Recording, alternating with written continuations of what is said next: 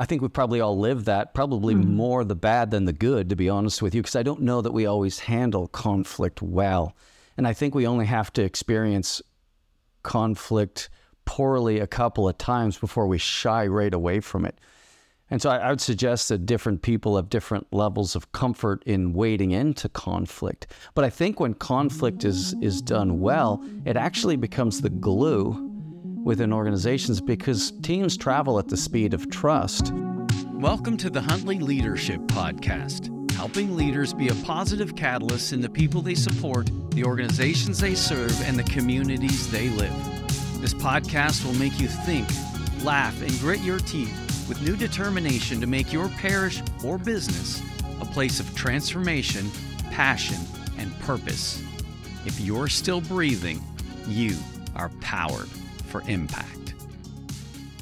Hello, my friends, and welcome to the Ron Huntley Leadership Podcast. We are excited to talk with you today about dealing with conflict in a missional parish. It's a great conversation, and thank you for all of you who sent in questions. This was a great idea from Lorraine and David, and I'm really excited to dive into it. If you're watching on YouTube, I'd encourage you to hit the thumbs up button and subscribe because that helps a lot to get the algorithms cooking, to get these conversations far and wide when it comes to parish renewal and really issues of leadership that help any organization grow and have impact. Lorraine is going to lead us as a host today, but we're going to beat this stuff around and hopefully argue and disagree and model conflict ourselves. Who knows? But I think we'll have a lot of fun having the conversation. So thanks, Lorraine, for doing this.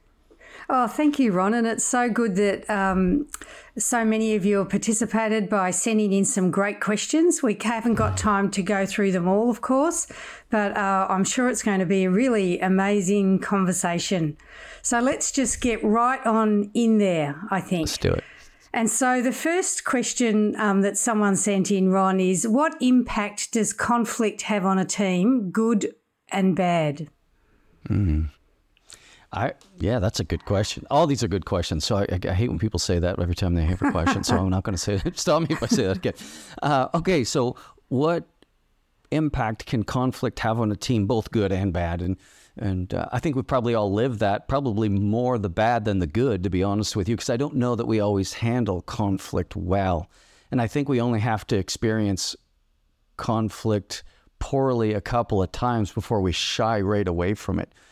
And so I would suggest that different people have different levels of comfort in wading into conflict. But I think when conflict is done well, it actually becomes the glue within organizations because teams travel at the speed of trust.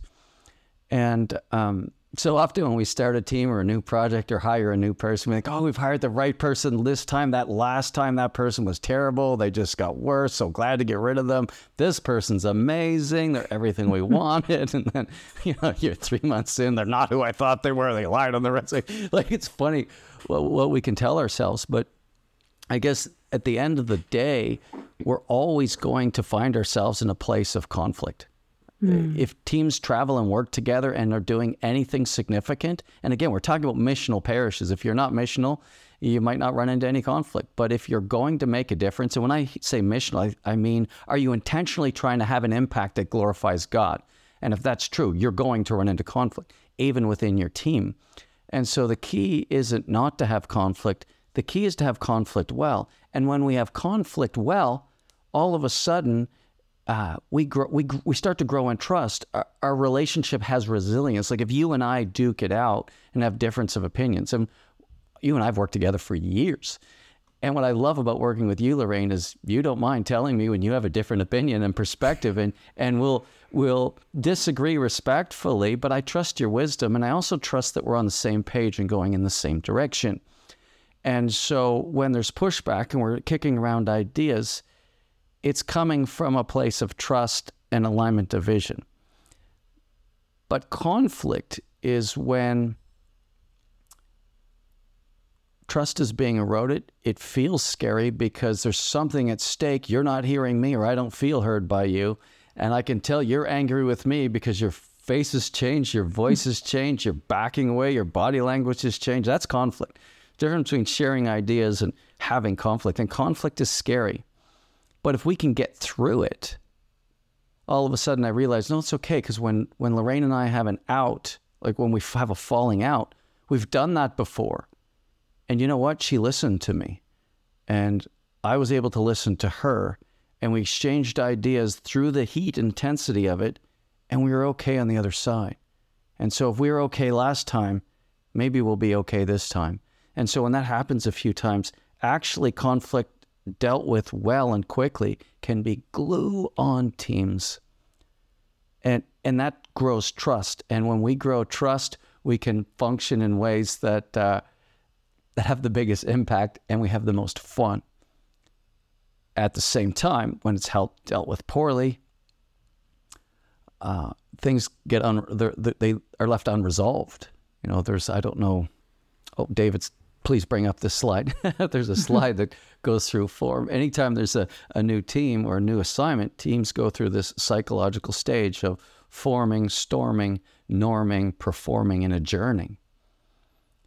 And so that storming is there not because you have numbskulls on your team, but because we're human and it's normal.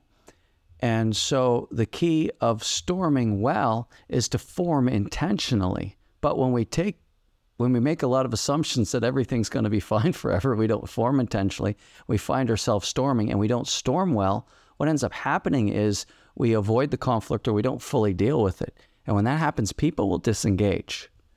They'll protect themselves because they're not dumb. We have to protect ourselves when we're in situations and relationships that the other person isn't trustworthy. And when that happens, we might be going to work because we appreciate our paycheck and we have bills to pay and responsibilities. But all of a sudden, the passion for what we're doing starts to get drained. So unresolved conflict really is the devil's playground. And if we're in a leadership role, I would suggest that one of the most important things you can do is skill up in having crucial and difficult conversations so that you can and help your team learn to do conflict well. Because it really is a skill set that we must have if we're in a position of leadership. And leadership is influence. And when we avoid conflict avoided is conflict multiplied. I don't know who said that. I guarantee it wasn't me. It's too clever. But that's my experience too. How about you? Have you... I know we've all seen this, but what would you add to that, Lorraine? I guess for me, I think that the times when I've been in teams that have handled conflict badly, most of the time it's been something that has just stayed underneath. And so the fear of conflict or something stops people from saying things, or respect for father or something. And I've just found, and we all have to be nice, and so we have to pretend. And that's like a bit of a cancer eating away at the relationships of the team. So conflict can be a really amazing thing if we deal with it. Otherwise, it can be something that erodes and absolutely kills a team, has been my experience. So good when we deal with it, good when we work through it, absolutely bad when we hide from it and refuse to engage with it, or engage in it in a way that's disrespectful and doesn't listen to other people's opinions and erodes trust. And if we don't trust each other in the first place, conflict just isn't going to be done well, as you were saying. Yeah, it becomes impossible. And even as you're saying that, Lorraine, I think things erode from two perspectives. One, relationships and trust, as you mentioned, but also effectiveness for the sake of mission, whether you're a business and trying to have an impact with whatever service you're bringing to the world, or a church. And so both of them suffer. Yeah, dealing with that well is such an important skill set. And there was a book that we read early on called Crucial Conversations. It was an amazing book. So shout out to those authors. And I know when we went to the Global Leadership Summit virtually, it was Father Simon Lobo who said, what are we going to do with all that information? And we're like, well, we've been to 3. We don't do anything with that information. We just get formed by it. But he's so good at being practical and pragmatic in terms of implementing things. And so he said, well, I suggest because we're all impressed with the talk on the book, I suggest we read that book together and kind of do it as a book study. And it was the best idea, because we all grew so much in self-understanding of how we deal with conflict, because a lot of times we don't even know what's going on inside of ourselves and our natural responses to conflict. I often do conflict styles with leadership teams so that they can understand how they approach conflict naturally when they're not at their best and what it can look like when they are at their best. And it's really helpful because a lot of times we drag our family experience into our life and we do it unconsciously. And so when we have these tools in this language, we can kind of laugh at ourselves and also recognize patterns. Instead of inflicting these negative patterns on people, we can recognize and own our own patterns and then hopefully be a little wiser on how we approach relationships and deal with conflict. So there are, like many things in life, we think that people are just naturally good or naturally bad at it, but I don't know if that's always true. I think there are a lot of skills, particularly as it relates to leadership and conflict, that we can grow in together. And so if you're listening and that resonates with you, go get that book and challenge a few other people to read it with you and grow in your skills. Sounds good. So we've got another question here that's a little bit of a series of questions about how do you initiate discussion on conflict issues? And so the first question is, when conflicts arise, so if you sense that there's something that needs to be talked about, is it always wise to communicate them to the next person above you in your organisation and let them handle it?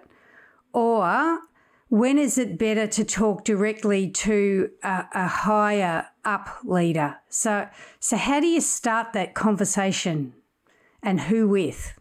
I don't know about you, Lorraine, but I feel like that's a loaded question. I think there's a lot of questions within that question, perhaps. And so a couple of things I would just say. One, that assumes there's structure, and so I think that's good.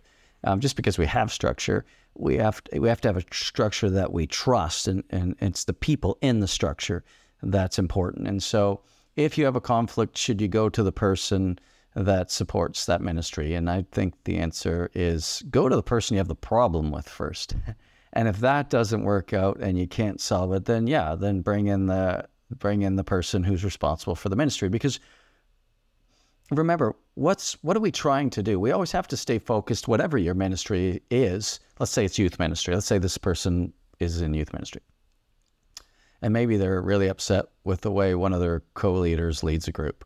And it's like, okay, well, have that conversation with the co-leader and have it in the context of what we're trying to accomplish as a small group, or if it's music ministry or whatever it is. But focus on your shared objective and make sure you agree on the shared objective. Because if I say, we really want these kids to have an amazing experience and grow closer to Christ, and you're saying, well, no, we just want to provide a place for them to have pizza and ice cream and develop some new friends. It's like, okay, we better figure that out. And so when there's conflict, we always have to, I feel, peel it back to our common denominator. And hopefully that's vision and impact that we want to have. And so if we can agree on that, then we can say, well, there are some behaviors that I'm seeing that I think are eroding what we say we're trying to accomplish together. And so go to the person, do it through the lens of vision so that you can start the conversation from a place of that you agree upon. If you don't agree on the vision, then have that conversation because you have to build up. So that's what I would say. If that doesn't work out with the person that you're doing ministry with, then go to the person that's responsible for supporting the ministry. And I imagine there's so many churches going, we don't have a structure. What are you even talking about? So that's another conversation. But if you're a missional church, you're going to have structure because a priest can't do it on his own. And that includes a lot of volunteers. Doesn't have to be staff. It can be volunteers. But by all means, go to the person who's responsible for the ministry. Like in that ministry itself, do you have training days? Do you have, as a ministry, do you talk about what kind of culture you want to have? In that ministry, do you talk about how you're going to go about doing ministry and how you're going to resolve conflict? Like all of these things are a part of healthy ministries. And so sometimes we get just so busy executing the task or doing the ministry itself, we don't talk about culture, we don't talk about vision, we don't talk about resolving conflict, and then we wind up in conflict and we don't know how to deal with it. And so that's normal. But if you're in that situation, you might want to say to the person who supports the ministry, it's like, I think we might need to hit the pause button, go back and do some more intentional forming, as I mentioned earlier, and then air out some of the prickly issues that are surfacing within our ministry that are starting to deteriorate relationships. And so sometimes you do have to hit the pause button, and you have to go back to those principles, because if all you are doing is executing ministry and just assuming everything's fine, eventually good people are going to leave and your ministry is going to be in a pickle. At what point, and the other thing I hear in that question is, at what point do you go, up the food chain, so to speak? Maybe the person that's supporting your ministry doesn't see it and is part of the problem. And that's tricky, because as soon as I go around that person, trust is definitely that's going to hurt, and it's going to hurt a lot. And so if I had to, let's say it was you and me, Lorraine, and let's say Christian was the person who supported us, and I think I'd have the conversation with you, and if we weren't able to work it out, it's like, Lorraine, I'm frustrated, you're frustrated. Probably both want to kill each other, but we didn't feel that way a month ago, and so clearly we're not able to resolve this. Maybe we should go talk to Christian together and get some help, because if we don't deal with this, it's going to impact both of us, and it's going to impact the ministry. And so, what do you think of that? And if you're like, no, Ron, up yours, you're a jerk, and I don't know, then yeah, I'm going right around you, because now I realize, okay, we either have to fix this or I have to leave, because I'm not going to put up with your attitude and this horrifying work environment. And so sometimes we have to go up the food chain, so to speak. But if that is necessary, I'd want to go with that person. If they refuse, that tells me a lot about them, and I'll have to go around them, because they're probably not healthy enough to be in this position that they're in. Perhaps. I don't know. It's a loaded question. Yeah, so try and go with rather than around.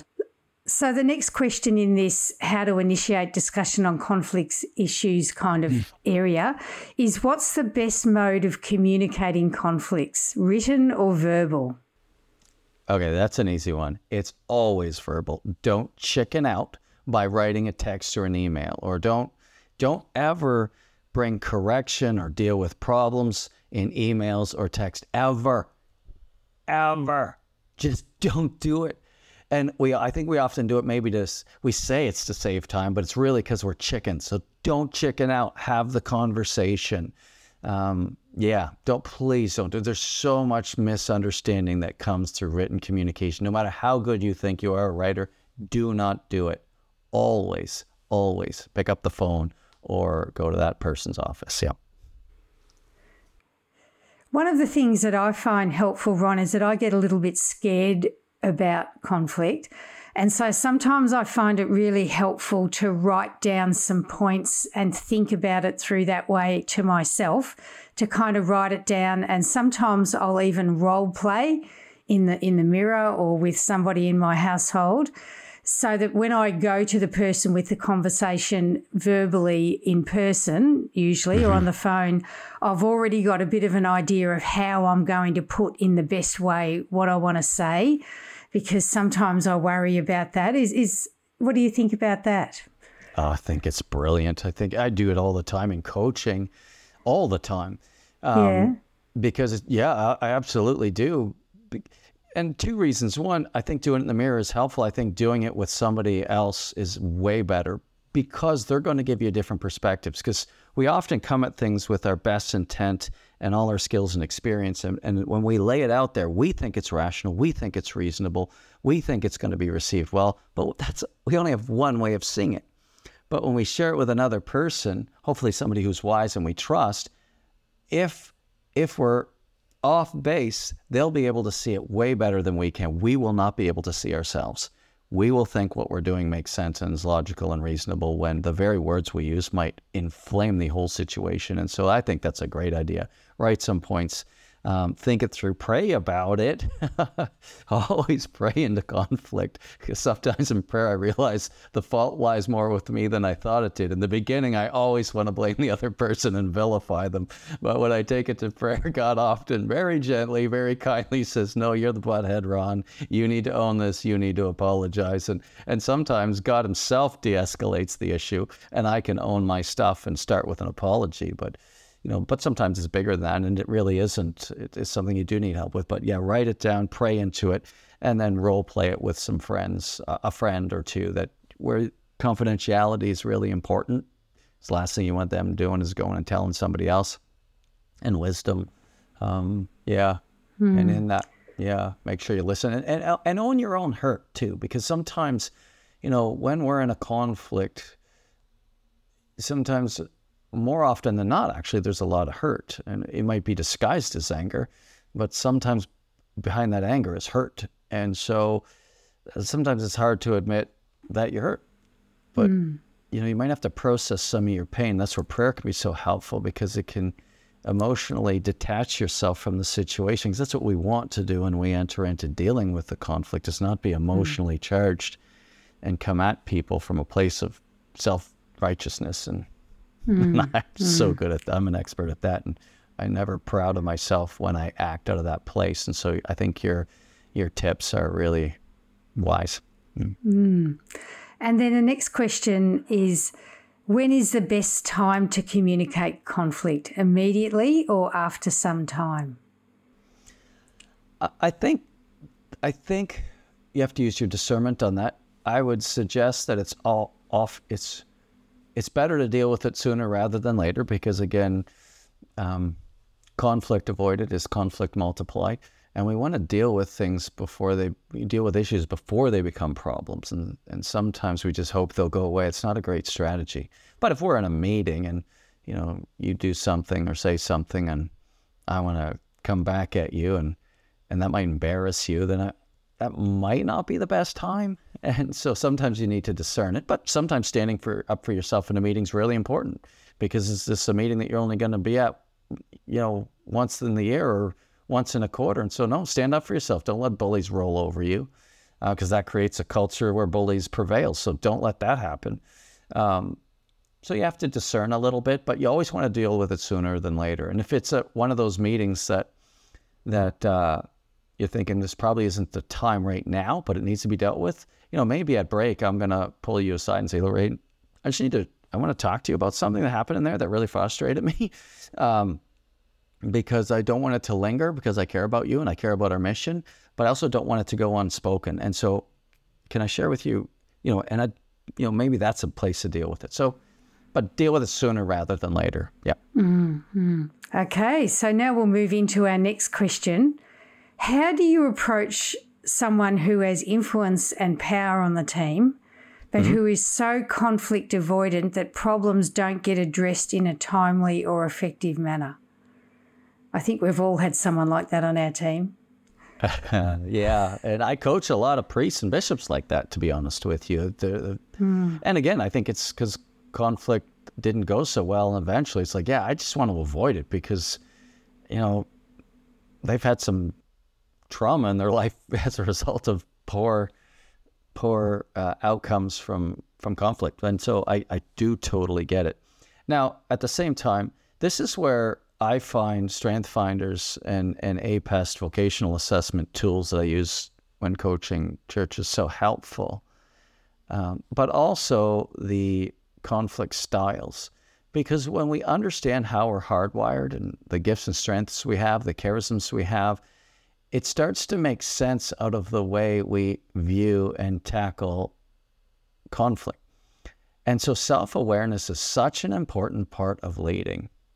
Now, I know some people hate those tools, but I'll tell you, the more you know yourself, the better leader you're going to be, because then you can communicate your style to people, and then people can say, Ron, you're doing that thing again, and then I can own it. But then we have a language for it. We have a common understanding. But when we don't, we have to judge each other. And so these tools are so helpful to take ownership of how you're wired, because that often those patterns show up in your life over and over again, and we need to take responsibility for those as leaders. And often too, like for me, one of my conflict styles when I'm not at my best is I get competitive, and so I want to win, and so I'll one-up you with intensity or with volume or with the amount of examples I'll bring to the table, and I'll overpower people. That's an awful way to deal with things. But again, when we're not at our best, all of those options are awful. But one of the awful ways is avoidance. It's just as awful. It's torturous for the person who knows we have a problem and we're not dealing with it. They're dying and languishing inside, and we're just avoiding eye contact and not returning their phone calls. That's just as awful as being competitive. But if you don't know you do that, and you don't know why you do that, then it really makes it hard to resolve conflicts in important relationships. And so all that to say that if you find yourself being led on a team or by a church or in a business where the leader avoids conflict, you're going to have to make their avoiding conflict a topic, an issue, and say, here's what I'm saying. There can be lots of good reasons for avoiding conflict, but I notice a pattern and it's okay, but I wonder if we can start maybe doing and get some coaching, get some help. It doesn't have to be us, but get some help and get some coaching in these areas so that you can take ownership of it, because not having conflict isn't the goal. Dealing with conflict well is the goal. And you might have to just let that leader know that I see this pattern in you. It's okay, but I'm wondering if we can address it and develop a language around it so that we can do a better job of dealing with things sooner so that people don't disengage. Because nothing worse than losing great people because conflict's been allowed to brew and go unresolved. I mean, that just stinks, because it's hard enough to do mission. It's really hard to do mission without the right people. And so we really are going to have to figure out conflict. We cannot run from it and still stay in leadership. And if you have somebody in a leadership role who's avoiding conflict and they refuse to deal with it, get them out of leadership. Like, it's not the place for them. It's a skill set we need to grow in if we're in leadership. But if they're your boss, it's a bit hard, isn't it? If they're it's really hard. If it's your parish priest or something, you're not getting them out of leadership. No. Yeah. But that's where I would say I would. So if it was Father Lorraine, I would say, Father Lorraine, here's one of the things that and it's often people that are high in relationship gifts that avoid conflict, because they value relationships so much that anything that jeopardizes relationships scares the daylights out of them from a place of love and care. And so their motives are good. Their way of doing it isn't helpful, but they often feel stuck. And so it often comes from a good place. And so, I might say something like, Father Lorraine, I could tell how much you care for people and love people. And I think that's so cool. I also recognize that maybe it's because of that when conflict comes up, you tend to avoid it and hope it goes away by itself. Is that fair? And if so, I'm wondering if there are some tools that we can enter into some conversations with our team so that we can all grow in this, because I think I can help you with that, because I'm not as strong in relationship skills as you are, but I've also had different experiences resolving conflict. But I think if we do this stuff together, and this is where leading out of a team is so important, because if you're just left to your own skills and gifts, it's always deficient. No matter how smart you are and how holy you are, you're not holy enough and smart enough to lead the impact God wants you to have in your church. And so have the humility to lead out of a team, and then lean into the strengths and gifts of other people so that you can work together to make the best decisions. And that includes relationally and dealing with conflict. Mm-hmm. Our next question is a fairly long one, so you're going to need to listen carefully. Is keeping the peace or finding a happy medium the best strategy to manage a parish that encompasses groups with diverse views on which direction the parish should be moving in, and what kind of strategies might be available then? Right. And so it's like keeping the peace often to me sounds more like, is our mission really worth the conflict that I'm probably going to have to navigate? How much energy do I have? We're probably doing good enough. We're doing better than the people next door. I know there's a lot more we could do, but I just don't have the energy. So I'm inclined to keep the peace. I think conflict is often the road through which we have to travel to get to the next level of impact. And again, every question we ask has to be, or I'd encourage you to process it through the lens of what God is calling you to do, the impact you believe God is calling you to have. Let me just tell you a little story. Like if those of you watching on YouTube, you're thinking, geez, Ron usually doesn't dress like that. And where is he anyway? I'm at a friend's house because Nova Scotia is currently on fire in some regions, and we've been evacuated. And it's scary to just get called and like seeing flames everywhere and smoke everywhere and running from your home and seeing whole neighborhoods like getting out of it. It's crazy. And I just watched on the news the other day a little clip on, however I was catching it. It wasn't a TV because we don't have a TV in the trailer. We're staying in our trailer in a campground. But it was this lady who was with a bunch of animals, and she said she has an animal daycare. So people go to work, they leave their animals there. And when she was evacuating, she took as many animals as she could out in the first run, and then she went back to get the others, and they wouldn't let her in, which is fair. Like the first responders have their regulations and rules, but she was mortified. Well, why was she mortified? Like, did you see her talking about the situation? She was mortified because she has a call to care for animals. It was written all over her face. What did she do? She parked her car on the side of the road. I don't recommend this. And she bushwhacked through the trees in shorts. This young lady got scraped and bleeding everywhere to rescue all 18 of those animals and bring them back. Like, good luck stopping her from doing the very thing she feels called to do, and that's care for animals. And I saw her living her call as I was watching that interview, and she had to pause a couple times because she was going to cry because she cared so deeply. If you're a leader, how deeply do you care? Because the more you care, the less you won't do to have the impact that God's calling you to have with your life. And so if it's just a job, then yeah, keep the peace. But if it's a calling, how can you just keep the peace? We have to find a way to help divergent groups within a parish, and I see it all the time, differentiate between their preferences and the mission. Because I really believe divergent groups can rally around mission. They rarely can rally around preferences. And so if our preferences take priority over the mission, good luck. But if you can slowly, and I know this isn't easy, but engage people in a better conversation, and the better conversation is always purpose. The better conversation is always impact. And if we can elevate people to that conversation, then we're often willing to let go of our preferences. Like that young lady, I'm sure she didn't want her legs all scratched and bleeding and bushwhacked through but she was willing to do whatever it took to get from here to there. And as leaders, are we willing to do that? And if so, it's going to mean conflict from time to time. But make sure that conflict with the divergent groups isn't around preferences. Preferences is always the wrong conversation.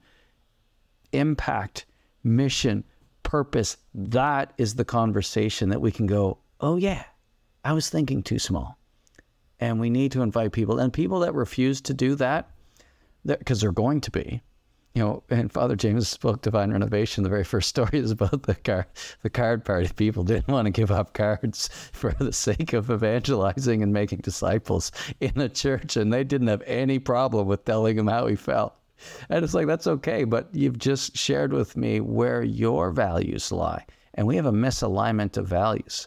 And sometimes that's going to be the case. And then,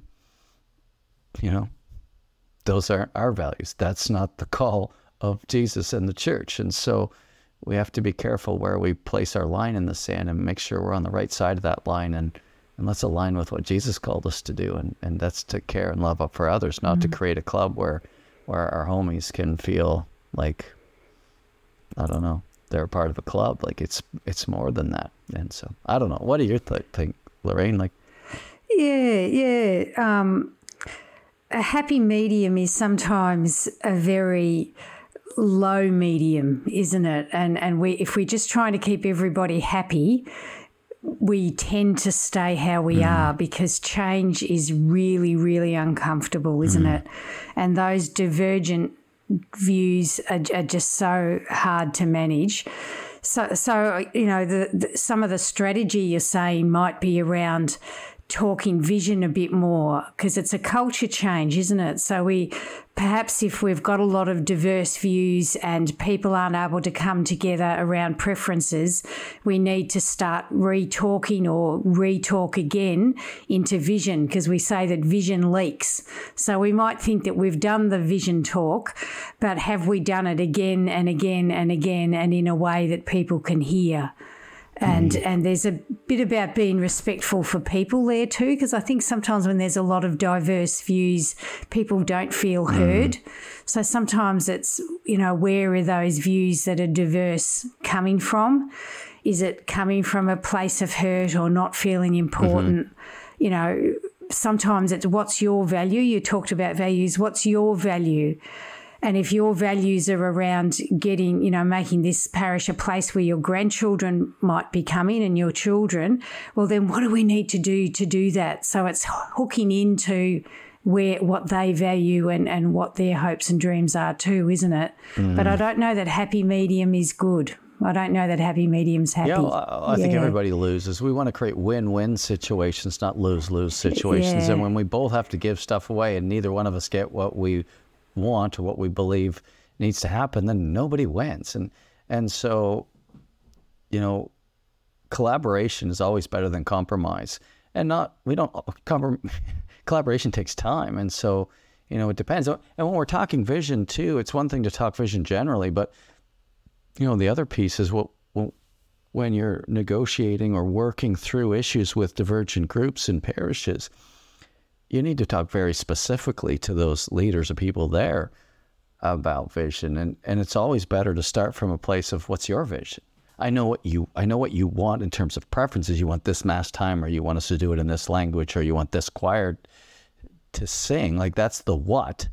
That's not the where. Like, where are we trying to go? What's your vision? What's your hope? And let's align our hope and vision. But let's start by listening in those settings. Like, yes, we have to speak it as priests into the, from the pulpit on Sundays when we're preaching. But when you're dealing with conflict, you need to figure out, first seek to be heard or to understand before being understood. That's a two-way street. Like, really seek to understand. The only way you're going to be able to do that is ask good questions and listen. But it doesn't stop there. They don't get rolled over. Now, it's like, now that I've heard you and I've summarized what I've heard, and is it accurate? Now, is it okay if I share with you what I'm thinking? And the answer to that has to be yes, or we're not going to be able to collaborate. And so if it's yes, then we enter into that so that we understand. But, it has to be a place of vision. And sometimes preferences come from a place of vision, but people don't know it. And so what do I mean by that? I mean, sometimes when people are sharing their preferences, sometimes, not all the time, but sometimes there's something very noble in their perspective. And so it's easy for me to get frustrated because I don't feel heard, or frustrated because I don't agree with what they're saying. But if I can just push down or just acknowledge inside that I'm feeling frustrated, but can I be curious? Can I replace frustration with curiosity and then seek what's noble in what they're saying? Are you saying this because of this? Or help me understand why this is so important to you, because I can hear you keep saying this, but why is that so important to you? Because it probably comes from a place of love and nobility, even though I'm finding it irritating because we're not agreeing. But if I can see their heart, it often can change how I listen and also how I present my perspectives. And so it's complicated. Like, that's why that book, Crucial Conversations, is so important. But, vision and mission is so important. Purpose is so important. And I love what you added to that, Lorraine. Listening is so important. And I can be, I work best in teams because people need to remind me of that sometimes. Sometimes I can be so outcome oriented and so driven for results that I push through things in ways that make people feel small. And I'm never proud of myself in those moments, in those times. And I need people around me to help me realize, Ron, you just went competitive again. And we lost them in relationally. It's like, I don't want to be that guy. I don't like that I'm that guy from time to time. But if I'm honest with myself, that's how I can be in conflict sometimes. And I think that's partially why self-awareness is so helpful. But hopefully that helps. Great question. Good question, isn't it? Next question. As a good team member, we often feel that we need to abide by all the decisions from our leaders. How and when do you decide whether to keep quiet or air your oppositional views? Yeah. I guess it depends on how important it is, isn't it? Like, if it's not that important, then... Yeah. If it's a lace on the edge of the altar cloth, is that worth? Right. Yeah. I mean, my grandmother likes doilies. I don't, but if the church does, I can live with that. And so you're right. Yeah, it depends on how important it is. I remember being at a leadership conference in the UK one time, and I think it was Nikki Gumbel that was talking about people have to dissent 3 times. So if you have an opposing view and you feel strongly about it and you feel like it's needed, then I expect you to disagree with me. Like, I need you to disagree with me. Like, I depend on you to disagree with me. And so, and they have a rule that you have to do it 3 times. And after the end of that 3 times, if we're still not on the same page, you have to be willing to let it go.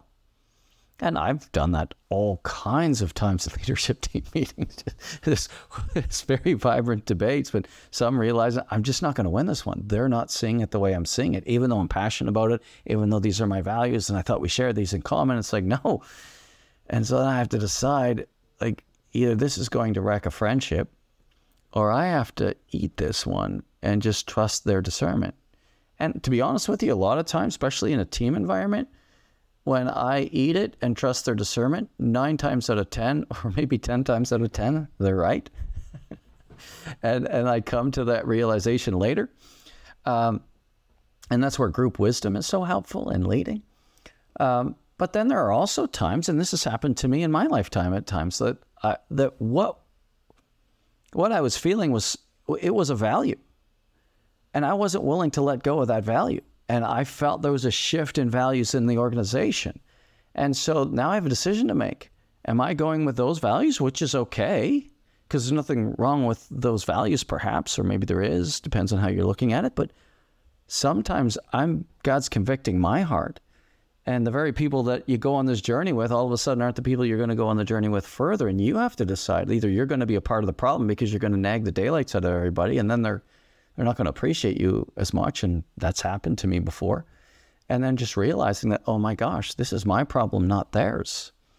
And sometimes you do have to step away because there's a misalignment of values, and that's not abnormal, and it's okay. It doesn't feel okay.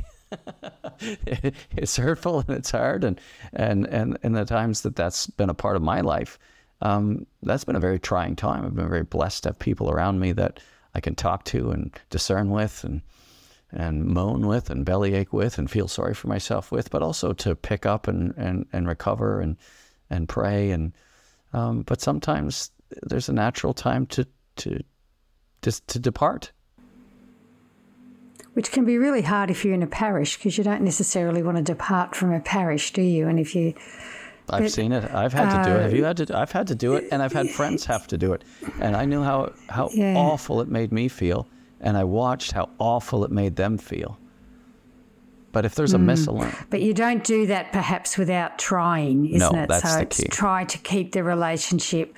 Yeah. Well, yeah.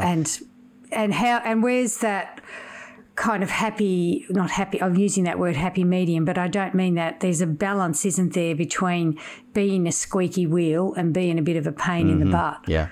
And so and I think this question is around that, how do we decide? And I think what you were saying there around value seems to be at the core of that decision, isn't it? Where's the values there? Is this something I can let go? Is it important enough? Pick your fights, maybe. Yeah, pick them. And again, it's always helpful to make sure that we're on the same page with vision, because you said it earlier, vision leaks. It really does. I remember working with a pastor one time and working with a coach, being coached. And the coach said to me, "Ron, you're off the charts visionary." I'm thinking, no, I'm not. Because the person I worked with is way more visionary than me. He said, "No, I coach him too, and he is visionary, but both of you are really high." And I remember saying this to the pastor I was working with. He said I was a visionary. And the pastor looked at me and said, "Yeah, you're the one who's always reminded me what the vision is. You won't let me forget it." I'm thinking, I didn't even know I was doing it. And so again, getting some coaching, getting some insight, getting some tools, getting some help to understand this stuff is helpful, but to always deal with the conflicts through the lens of vision and purpose. Because sometimes the conflict that you run into is because one or the other, whether it's the pastor or the bishop or you as the team member, you thought you knew what the vision was, but the further you go down the road of that vision, the more you see gaps. And I see it all the time in coaching. I see it all the time. So we're constantly addressing vision in the context of conflict, because what people thought they were heading down to do and the language that we were using, there are different understandings of that. And the further you go, you'll see people not willing to go any further. And that's normal. And sometimes they kind of get off the bus at that point and somebody else comes on. But we've been talking about this so long, I even forget the question. So why don't we move on to the next one then? So the next question is, how do you deal with people who speak negatively towards other people in the ministry? Yeah, that's a clear case in my mind. And this is one of the things I loved when I went to Brisbane and did that talk with the Bishops' Conference about culture and health versus toxicity, because we have to decide what kind of a culture do we want to have in this ministry. What does health look like, and what behaviors support health, what attitudes support healthy teams, and list it with your team. And then also, once you've exhausted that list, come up with the other list of what are some attitudes and behaviors that undermine health, and make a robust list of that, and then agree that, because culture is created by what we reward and what we tolerate. So you need to define health, and you need to define toxicity, or what undermines health. And if we do that as a team, those are our words, those are our concepts, those are our ideas, and we can just agree that this is what we're going to work hard towards. But all of us can be toxic and undermine health from time to time, but let's not tolerate it from one another. And I'm sure chronic complaining and backbiting and gossiping and stuff falls in the negative category. And if you have somebody on your team that's like that, if you're like that, own your stinking behavior and stop it. Apologize for it and ask for help. If that's one of your areas of sin and weakness, it's okay. It's not fun, but sin isn't fun. But ask other people to help you and to stop you from going down that rabbit hole. Like, take ownership of the way you impact others. And if you're the person that you're listening to that person, like, if you have a vision for the culture you want to have on your team and that's not it, then you need to call that person out or go to the leader and ask them, if this is what I've noticed. I've talked to them about it. They're still doing it. I find it's really hard on the team. Have you noticed? Have you had the conversation? And if it's the person who's actually leading, then have the conversation with them. This is what you're doing. This is what I'm seeing. I know you're frustrated, but your frustration lived out like this is having a negative impact on all of us. And as a leader, you need to be big enough to own that. How can I help you? Because it has to stop. But again, this is where a vision for the culture of a ministry is so important, and nobody can violate it. I know when I was at St. Benedict Parish, and we did that, we had that conversation because our culture was so toxic. It was horrible at about year 4. And I'm not exaggerating. It was terrible. But then after that conversation, I said, we need to be able to call each other out, and that includes me. So I give you permission. I need your help because I don't want to be that guy. And I got called out more than everybody. And I wish I was joking. And I had a decision to make. Am I going to get defensive? Am I going to justify myself? Or am I going to listen? Receive what I'm hearing, apologize, and ask for forgiveness. Because if I can listen, own what I'm hearing, apologize, and ask for forgiveness, then we're going to grow in trust. And I'm going to become a better leader. Or do I just want people to leave me alone and tolerate me while I inflict myself on others? And a lot of leaders do that, but we have to stop. And so, I don't know. I don't know if those things help. What do you think? I think the negativity, once we start that, it does, as you say, become a bit of a downward spiral, and catching it in ourselves is really important. I think it's back to the vision thing again, isn't it? Who do we want to be? Where do we want to go? how did Jesus treat other people? Trying to respect other people, to value views. And when we understand, when you were talking about strengths before, when we understand people's strengths, sometimes the negativity that we can feel towards people can be because we don't understand where they're coming from. And sometimes understanding where they're coming from, if we're the person that's feeling negative or saying negative things, getting to know that person a little bit better and falling in love with them a little bit more, and loving what it is that's strong about them, and then being willing to call people out, I just think is really important, because backbiting and fighting amongst, kind of saying unkind things about each other inside our ministry is not an attractive way to be church. People aren't attracted to communities like that. And I think we all do it. I know I do it myself, and we really need to, as you say, call ourselves out in that. Yeah. It's like a cancer, isn't it, that eats away at relationships. And it's always easier to see it in others than it is in ourselves, right? Is it ever? The log out of your own eye before you take the speck out of your brother's. And I know we're all guilty of it, and it's just such a human experience. But I'd also say with that, yes, that's strengths in terms of knowing other people, but also our values often come from our strengths and charisms. But if we don't know who we are and why we're so passionate, oftentimes we're passionate about things we don't even know why. And so our own lack of self-awareness can be part of the problem.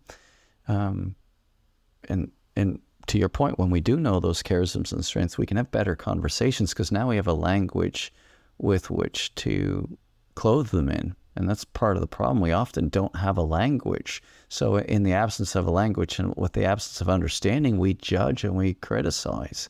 And, I have positivity as my second strength theme. And one of the things that people with positivity hate, their number one pet peeve, is negativity. And I can be negative. If I don't feel hurt, if I feel hurt, if what I believe is our vision is feeling threatened, I can get very defensive. I can behave in ways that I'm not proud of. And when that becomes chronic or more consistent, then I don't even like myself. And I can guarantee you the people around me aren't enjoying it. And so, and I don't know if we all, I think a lot of people have been there before. And so that can be two things. One, in some instances, it means I have to have the courage to have better conversations. And maybe if I keep going at it and not getting the results, maybe I need to get some new skills to come at it differently. And maybe I need to talk to some people, get some advice, or sometimes it's discerning, is it time for me to step away? Is this actually isn't a good fit anymore? And as hard as that decision can be from time to time, if that's the truth and if that's what God's revealing to you as you pray with it and get some discernment with some spiritual advisors, some friends, when you make that decision, it frees you up to do the very thing that God has for you next. And so sometimes I think we hold on too long to things that aren't working, and it is time to go. And, because some of the things that ail us, we can't control. And if it eats us up and makes us behave poorly around others, maybe it's time to discern prayerfully if that's still the place for you. And so it's tricky. There's no right answer to that. And it's not an easy decision. True. And that kind of blends into the next question, actually, which is our last question.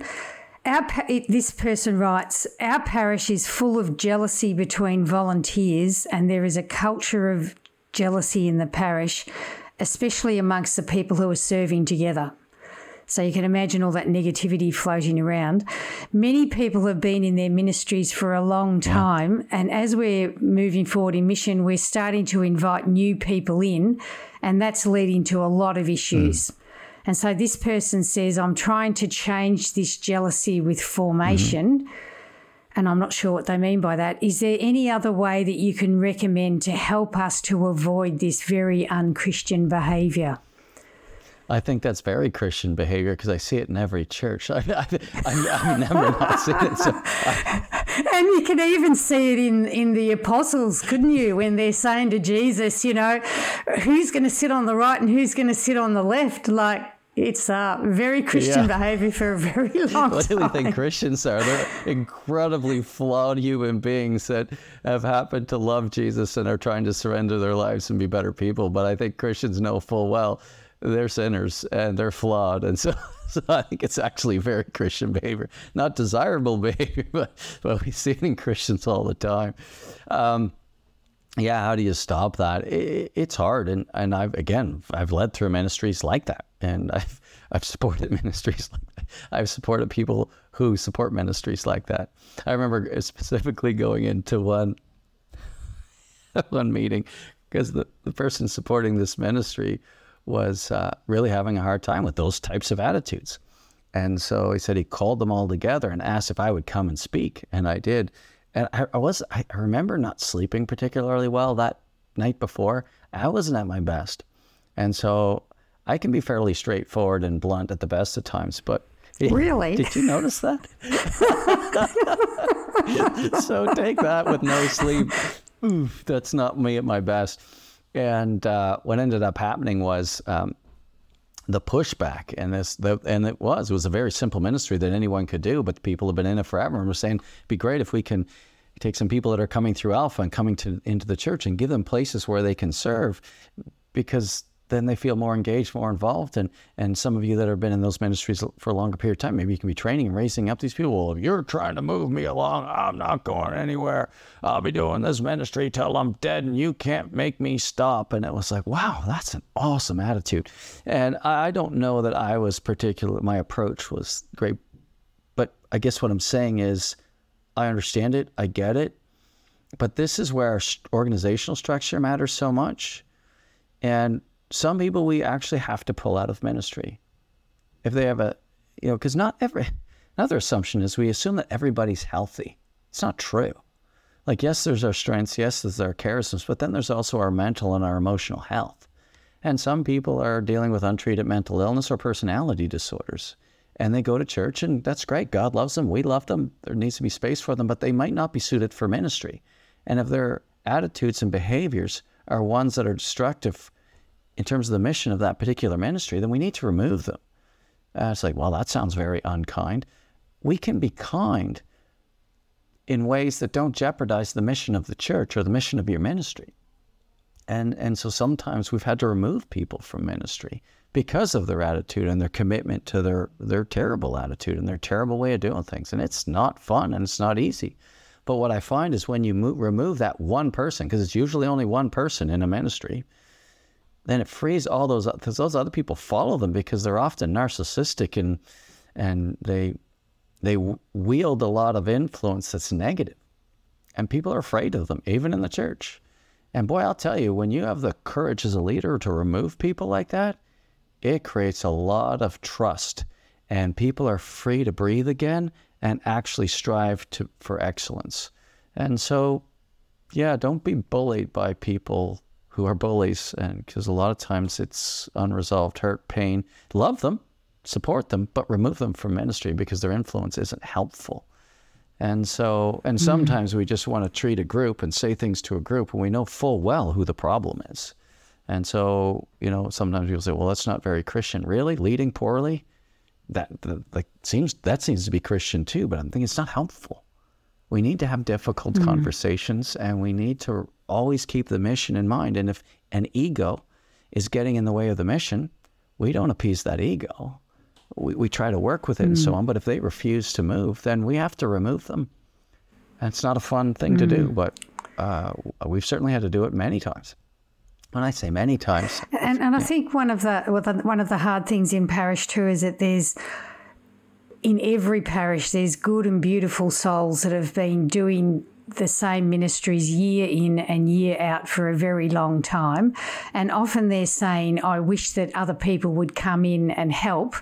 But then as this question's saying, when we get somebody that can come in and help, they don't really want them to. So there's an unhealthy hanging on to the thing that I've been doing for a really long time. And it's not out of any ill will. It's ownership, it's love for what they've been doing, and maybe a lack of trust for the new person. And I I've heard you talk at St Benedict's Parish and when you were there and other places where I've been, this idea of apprenticeship culture.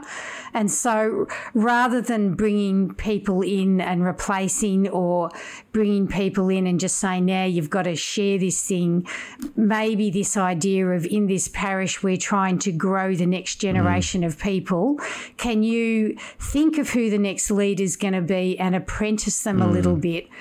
And give them the responsibility for handing over rather than foisting people on them, maybe, and so get them on side with you to train and grow these new people. Like, you've been doing this for so long, you're so good at it. Here's Mary. We think that she would be really helpful for you. See if you can teach Mary how to do what you do, because what you do is so amazing. You know, that kind of the way that you approach bringing new people can sometimes make it easier. Agree. If they're amazing. If they're not amazing, no, don't get that person to train the next generation. That's the last thing you want. It really is. We have to train people up with people that are good with others. Like the people you want to doing the apprenticing, they have to have the character, the disposition, the skills to actually raise up. And so, I know what you mean. And it needs to be discerned, because we really do need. Because again, if you stick me with a chronically cranky Christian in a ministry to mentor me, and I'm thinking, you think this person has leadership capacity? I'm more inclined to back away. So we need people of influence and passion and joy, mentoring and apprenticing. So just be cautious. But I love the concept of mentoring. But the other thing is, and I don't think age has as much to do with it as openness. I've seen older people with unbelievable attitudes that I'm thinking, I hope you never leave. And then I've seen older people with terrible attitudes, and I can't wait for them to leave. But that goes with young people too. I've seen young people with terrible attitudes, like, you're yuck. And I've seen young people with great attitudes. So I think it has more to do with attitude than age, because I've just know so many people in their 70s and 80s in the church that, man, I just want to be like them when I grow up. Like, they're amazing. But it has more to do with their attitude, which often correlates to their openness to receiving the fullness of the Holy Spirit and falling in love and surrendering to Jesus. And so that has a lot more to do with the impact and influence those people have on their ministries, I would say, than their actual age. Yeah. Yeah. I don't know. That's my thought. I love people with great attitudes, and I've met them at all different ages. And I've seen people with bad attitudes, and they have all different ages too. And so I believe it's character and attitude that shapes impact in ministry more so than age. Yeah. Mm-hmm. I think that's all we have time for today. It's been so much fun, hasn't it? It has, and I hope this conversation, like I always say, I don't have all the answers, that's for sure. But I hope the conversation allows you, the listeners, to have these types of conversations with your staff and leaders, because it's really important. And please write to us and let us know if any of these things have helped, and if so, how and which ways. And if any of them help you get breakthroughs, I'd really love to hear that. Wouldn't that be fun, Lorraine? We could really... Oh, it certainly would be, yeah. And I think another thing is that we're hoping to have some more of these types of conversations, aren't we, with questions? So if you would like to be notified of when these kinds of conversations are coming up, or you have ideas, subscribe to our newsletter. That's a really good way of hearing what's happening and knowing when these are coming up next. It's a really good way. So tick subscribe and stay part of the conversation. That's wonderful. Great idea. I always forget to say that, so that's so good. And I know we have a whole team of people helping to discern this stuff and putting all these pieces in place to continue to bring value. And so, join the community and help us to put together some great topics by adding your questions and comments. Thank you so much for listening. And Lorraine, great job today. That was fun to have that conversation with you. I look forward to doing this again. Thank you, Ron. It's been a lot of fun. God bless you, all of you. Thanks for listening, and we will see you next time. I want to encourage you, as you lead this week, be faithful to God and generous to others. See you next time, and remember, if you're still breathing, you are powered for impact.